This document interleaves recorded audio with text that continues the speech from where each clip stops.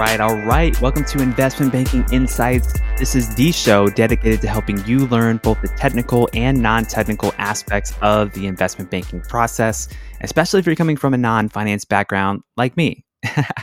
Hey, my name is Alex Mason, and I am your host. And I'm so grateful that you're here with me on this journey, learning all these accounting concepts. And we're just getting to the nitty-gritty because it's so important to learn these things step by step, because over time, we can put these concepts together. And you've already seen that. If you followed me through the first 74 episodes, you've seen how this knowledge kind of builds over time. And that's one thing I just love about learning in general, is how you see these things connect. And it just gives me such a joy to learn and to share them with you. So let's go ahead and talk about today's accounting concept. And the question is this: what is the difference between accounts receivable and deferred revenue? Accounts receivable and deferred revenue. Well, in the last episode, we talked about deferred revenue, right? We know that there can be situations when a company receives cash, but doesn't necessarily record it as revenue on the income statement yet, because the goods or services haven't been rendered. So they take that cash and that shows up on the cash flow statement, but on the balance sheet as a liability, you see deferred revenue. So deferred revenue represents money that the company has already received, but is not yet recognized. And it's a liability on the balance sheets, and the business cannot yet recognize it as revenue. And so what about this thing called accounts receivable? What is accounts receivable? Let's define that. Accounts receivable represents money that is owed to the company, but cash hasn't actually been received yet. So someone somewhere owes the company money, but they haven't paid it yet.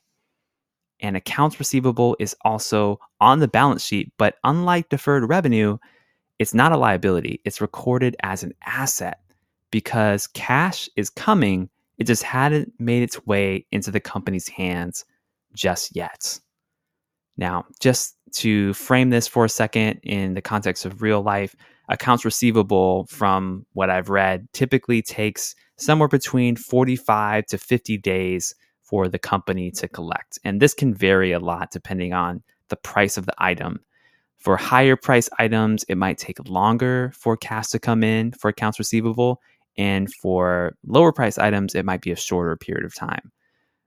Because the more capital that you're getting, it usually takes, it's harder to come up with $1,000 than $10, right? If you're trying to pay for something in general. So accounts receivable, as far as the timeline it takes, that's kind of the range there. But one thing to note here is the major difference. Deferred revenue is recognized once the service is performed. For example, let's say you have a monthly subscription with Spotify or Apple Music.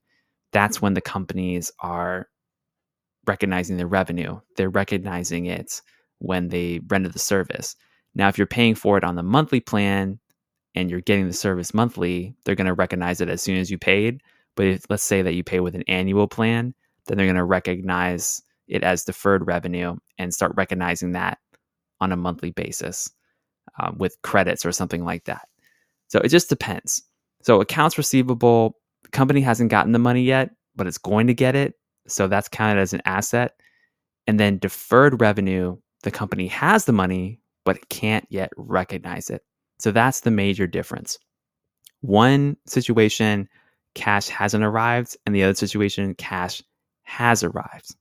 And so we have these different ways of accounting for these little situations, and looking at these things on a company's balance sheet can give us insight into how well the company is converting cash into profit, for example, in the case of deferred revenue, or in the case of accounts receivable, how well a company is able to collect on the bills that are due.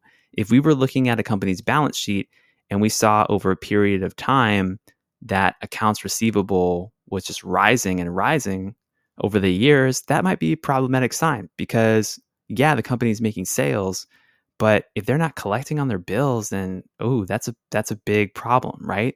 they may be limiting the amount of reinvestment they can do, the amount of dividends they can pay to shareholders, the amount that they can pay for acquisitions, because this money is rising technically on the asset side of the balance sheet, but they may not be getting paid quickly enough. So there's little things like that you and I can look at as investment bankers to see where a company is headed with its financials. So that is what I've got for you today. We've been talking about accounting fundamentals, and we're actually making our way very quickly toward wrapping up all of the basic accounting principles. But we've got a few more questions that I want to cover.